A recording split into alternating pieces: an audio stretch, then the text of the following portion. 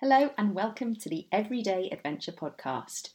My name is Nikki Bass and I will be bringing you thoughts and ideas and hopefully some inspiration on how to build more adventure into your everyday life.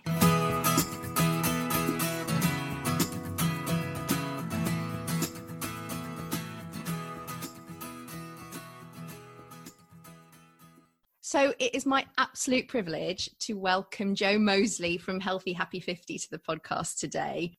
I first came across Jo on Instagram probably a couple of years ago. It was just after I'd left the army and I was just setting up my own business. And I immediately connected, first of all, with just these beautiful pictures of her out in the ocean and just talking about her love of the outdoors and surfing and everything.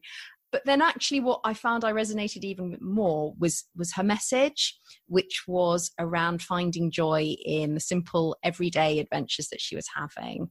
And also that it's never too late to get started. And I just found that really inspiring. This sort of sense of joy in the everyday comes across whether or not she's doing her 2-minute beach cleans on her daily runs, or whether or not she's become the first woman to paddleboard from Liverpool to Goole.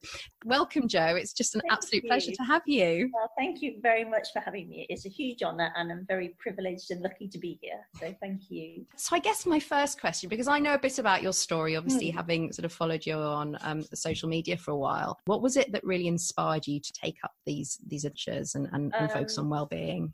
I just wanted a good night's sleep.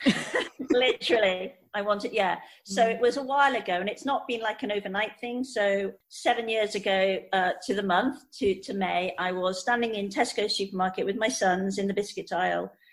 And I just dropped the bags and I burst into tears and I sobbed. And that was how it started. And I just said, I can't cope. Both mum and dad were going through chemo at the same time. I'm a single mum, busy with work and I realized at the time that, I realize now, but at the time I was going through the early stages of the menopause, didn't realize it. So I wasn't sleeping, I was anxious, life was just overwhelming. And a friend suggested that I do some exercise and she lent me an old indoor rowing machine. And she said, how much exercise do you do? And I was like, well, and really I hadn't done anything specific for maybe 20, 25 years. Having been really sort of quite active as a little girl, I just stopped. I was 48 at the time. She lent me the rowing machine and within 2 weeks I was sleeping so it was desperation. Everything I do is making sure that I have a good night's sleep my whole life. It's so underrated, honestly. So that's how I started, just indoor rowing with a very cronky old rowing machine. Amazing. And then how did it sort of build from there? So when my mum died later that year, I decided I needed to do something in her memory. So I decided to row 1,000,000 meters in a marathon on a proper indoor rowing machine by then. And so I rowed 10,000 meters every other night for 8 months after work, sort of sorted the boys and then did that. And I did the marathon 5 days before my 50th birthday and on the first anniversary of her death. And that really said to me, when times get tough and I have anxiety and I have some really sort of worrisome moments and low moments, but exercise and sport, or moving rather than sport, really helped my well-being. And I just solidified it. And so I then thought, right, well, what else? What did I used to love doing? And I used to love being in the sea and I used to love just messing about on my bike. And I started just to do those things, like literally bit here, bit there. And then so that was 2015-ish. And then 2016, I took my first paddleboard lesson on the 25th of September, 2016 in the Lake District. And then my life changed again. Amazing. Are there any particular activities that you find actually these are my go-to when I need some headspace or when I need some time? Or is it just a combination, do you think, of different things that you're doing all the time? It's a good question. For me, a walk helps, like literally, and it doesn't have to be a hike. It can just be a walk, Yeah. So for me, getting outside really helps. Paddleboarding is amazing, but obviously we're only just being allowed to do it now. And so really any sort of moving, particularly if it's outside and particularly if it's near water. They're my main kind of things that I really love. Paddleboarding is like the cherry on the icing for me. Yeah. A walk is good. A walk is great. So just getting straight out there. Hmm. You talked about obviously the physical benefits that you found in terms of, you know, the sleep and increased fitness and that side of things. Are there any other benefits that you've experienced that you didn't necessarily expect when you started out, or that have been sort of a surprise to you? Yeah, I mean, I am an anxious person, and going through the menopause just sent that anxiety, you know, through the roof. And I would go from, you know, a light bulb would blow in the house, and within 2 minutes, I decided that the light bulb had blown, but it was more than just a light bulb, that actually the house needed rewiring. And, you know, I couldn't afford to rewire the house. So actually we were going to become destitute. And that sounds really weird looking back on it. But if you say that to a woman going through the anxiety of perimenopause, a lot of them will say, yeah, no, I've been there. You know, I drive to work and I would think I'd caused an accident behind me. And I obviously hadn't. I'm the slowest, not the slowest, but I'm the most cautious driver in the world. You know, if I see people on their phones, I'm like, stop, you know, so I'm so cautious and so careful. And but I had just, in my head, I caused crashes because that's anxiety just going off the scale. And so for me, it's very much about calming. And that is where water really comes in. You know, I can be anxious and worried and nervous, and then I can, particularly if I go on the water or in the water, and that just really, really calms me. It's like I described on a little film somebody did of me. It's like I have these fireflies of red and yellow fireflies in my brain. And it's like having a piece of lavender cloth, and it just goes on my brain, and I just go, ah. So yeah, the anxiety, and it puts stuff into perspective. You know, I can go out thinking the world's about to end, or more like the world's about to end and it's actually all my fault. And I'll come back and I'll think, well, the world isn't about to end and it's not your responsibility. So yeah, put things into perspective hugely for me. Brilliant. So it's in a way of taking you outside of that head or that moment where things feel really intense. And that's exactly it. It's taking myself out of that hole of worry and everything being about it's not even that I think it's all about me. I think it's all about something I've done wrong, or it's all going to go wrong. And it just puts it all into perspective, and I come back and literally I can say I can tackle that thing now. So yeah. Well, that's such a gift then, to be able to find something that does have such an impact. Yeah, it is, but often it's the last thing I want to do. When I get anxious, my legs like root themselves to the floor, and I just want to curl up and, you know, on my big armchair and not do anything and just kind of madly scroll through Twitter, looking at the same thing over and again. And so what I have to say to myself is I almost have to parent myself and say, now, come on, Joe, you're not going to get anywhere doing this. You know, let's just go outside, or let's just, you know, grab a weight and just move about, or just put some music on. And it's about knowing what will help me. And if I've not done some of those things, a few days later, I'm feeling a bit low, and then I'm thinking, well, let's look what you did or didn't do. And I think, well, you just need to kind of just put that effort. Yeah, some of it is effort, but make yourself a priority again. You know, put that time in and say, you know, that if you do this, it will make you feel better. So, well, I think a lot of it, and it's like you said, and prioritizing yourself as well. But I think it's really interesting, that point as well, that in a way, it's not about avoiding those feelings, that those feelings will come regardless, but it's about when you're in a place to be able to step outside slightly and go, there is something I can do. Yeah, those feelings will come.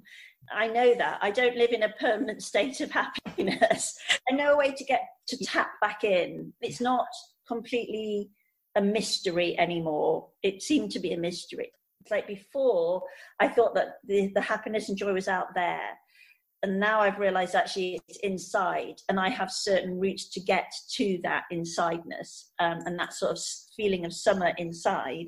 And moving, and particularly around water, is definitely one of those ways. But so is reading, so is being with friends. But this is something I can do for me, literally, just like, right, you just need to do this, Joe. So yeah, parenting myself. I'm just wondering then, was that partly what inspired your choice of activity then, for doing the paddleboarding last year and thinking, actually, I want to do something to raise money. Paddleboarding is something that I really want to spend time doing. What was the motivation? Because it's such a big adventure that you took yourself on. I know. I actually had the idea to do it about 2 months after my first paddleboarding lesson. Oh, wow. Yeah, I know. I just have these like, oh, I'm just going to do this big thing and I know nothing about it. But I think the motivation to do it then was very much wrapped around, if I do this, then I know that I have achieved something. Then I'll have more, not just confidence in myself, but I'll be prouder of myself. And I didn't do it because I told the chap at a party and he said, well, that sounds really boring and very difficult for someone like you and my age. I was only like 52. Also quite logistically, challenging how you'll sort it all out. So I kind of put the dream aside. But I started to realize was that my self-esteem wasn't predicated on my achievement. I was already worth something, even if I didn't achieve something. Does that make sense? Totally, yeah. So I didn't have to do something in order to be valuable or worthy. I was worthy anyway. And if I wanted to do something a bit crazy, then that was cool. So it was like a different thing. And so the original goal was to be I was the first woman, but the original thing was I'm going to be the first person and I'm going to stand at the top and say to people, or the end, and say, look what I've done. I wouldn't have couched it exactly in those words, but there was that sense that I was looking for approval from outside. So if I did something cool, then maybe I could get that approval that I was seeking. And what happened in the intervening years with all my little adventures in the sea and doing things and being around people and being on podcasts and listening to podcasts and reading, and realized I was already enough. And so the adventure turned into, what can I contribute? What can it bring? Can I bring joy to me? But can I have a great time? Can I just share this? Can I fundraise? Can I make a difference with the litter? So the motivation was very different. And so at that point, when I decided to do it, there was nothing going to stop me because I didn't need anyone else's approval. That will ring true to so many people. That I think I talked about it on a previous podcast when we were saying the person who's most likely to stop you doing something is yourself, and those voices in the head going, actually, who do you think you are? Exactly. If once that self-worth is established and you don't need that external validation. So I decided to do it because I knew that my son would be going to university in the October. So this was about January, February last year. And there was still, right up until the point of leaving Liverpool, there was a sense of guilt, that whole mothering guilt. Yeah. He was doing his A-levels. We would go for walks during all his revision, and I'd try and talk about paddleboard, the North, as I called it. He'd go, Mum, A-levels. Yeah, sorry. But that's just his nature. But there was a lot of guilt I got round. I had to work around that guilt of putting myself on the priority list. I had to work around the guilt of thinking I'm a middle-aged woman. Who do you think you are? Why do you think that you should be able to do this? You don't look like an athlete. You don't look like an adventurer. All that guilt and doubt. There was a lot of guilt. And I look back and think, why? Because, we're just brought up to think that, I'm 55. It was, women should always put everybody else first. So that was a hard thing. But I didn't feel it had to be about the achievement of it. It was about the journey. And I just, I say something, we're making a film about it. And one of the things that I said is, if nobody knew about what I was doing, if nobody clicked a like on an Instagram post or said, well done, if the papers weren't involved, if the BBC hadn't asked me for footage, if nothing about this was outside just me and my family and the people I met on it, would I still do it? And the answer was, I think, with no exaggeration, 1,000 times, 1,000,000 times, absolutely. I wanted that journey personally. Everything else was amazing. And I loved and, I was grateful for all that wonderful community and connection. But in my heart, the journey was the thing for me, that extraordinary sense of being on a canal for 11 days, just doing that thing was... if nobody ever knew about it, it would still have been amazing. And I think that's the test of it, really, for me anyway. No, absolutely. I think, you've said it, that actually it was about something for you, and that Yeah, not needing the rest of it somehow free. It sounds like that somehow freed you up to be able to really embrace it and go for it. It's a funny thing, isn't it? When you don't need it, but you just take it all on board. But yeah, you just kind of let it all out and you just say, right, I'm just going to just love this. You know, I'm just going to love everything about this and lean into all the difficult moments. And I guess you do allow yourself to have the bad days, because you know that that's still okay to have the bad days and recognize that. So yeah. Sounds amazing. So given, you know, you've done this incredible journey, and you talked about a few of the sort of things, the projects you've got in the pipeline. I'm just wondering, have you got ideas or ambitions about what you want to do next? Or is it that, like you said, that was one thing that you really wanted to do and you're going back to, you know, you've always got things in the pipeline, I'm sure. Yeah, slightly changed at the moment. For me personally, I'd like to paddleboard along the Yorkshire coast because it is so stunning. But that obviously would require backup because it's much more challenging on the sea. And obviously at the moment that'd be quite tricky. So I would really like to do that. It's just something I've been thinking about recently. I used to do a lot of diving in my 20s. Somebody looked at me and said, oh my God, I never knew that about you. And I was like, yeah, no, I forgot about that really. But I love diving and I'd love to dive again. I dived a lot in Scottish waters and I love that. And that's where I learned to dive. Gosh, you're very brave. No, it's just really, really beautiful. But I saw a little video on somebody's Twitter today of snorkeling. And I thought, you know, I just would really love to do more snorkeling. So anything really to do with the sea is my or water, canals, rivers, the sea. And I would like to become a paddleboard instructor. I know what it feels like to feel broken. I know what it feels like to think that you have nothing to offer the world. You know, I'm divorced. I've had some miscarriages. You know, grief has overwhelmed me with my mum dying. So I know what it feels like to think that there is no joy, there is just a nothingness. And I also know what it feels like to stand on a paddleboard and think you are Wonder Woman. And I felt that the day I stood up on the paddleboard for the first time. I did feel it when I finished Paddleboard the North, but I felt it simply by standing up that first time. And I know those two feelings, and I want other women to have that second feeling. I can't control whether they have the first, and they don't have to have that as a prerequisite. But I know what that feels like to stand on something and think, I am just having the best time, and I'm calm but energized, and I'm uplifted, and I'm confident, and I'm a little bit scared, but it's okay. And I want other women to have that feeling. And so I would like to become a paddleboard instructor and take women out, have like retreats, and we'll do some stretching, and we'll do some, you know, chatting about visualization and self-talk, and we'll have some really lovely plastic-free food, and, you know, and just have that community and have everything that I've gained. I want to give that back to other people, mainly to women. So that's my goal. So for me personally, paddleboarding on the sea more, a bit more snorkeling. It's not great snorkeling in the North Sea because mainly you can't see anything. It's like, there is that. So I might have to go somewhere more snorkeling, and to be a paddleboard instructor and give other women that experience. That's what I would like to do. Yeah.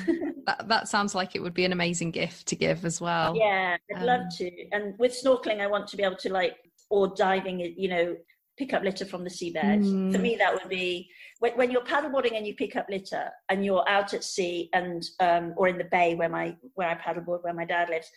You know that there's every chance you're the only person that will see that piece of litter that day, and you can make such a significant difference. It's a small thing to pick it up, but you know you've contributed, and I love that. It's like, wow, I can, you know, in a world where you feel that there's no difference you can make, actually that is a really good way of making a difference.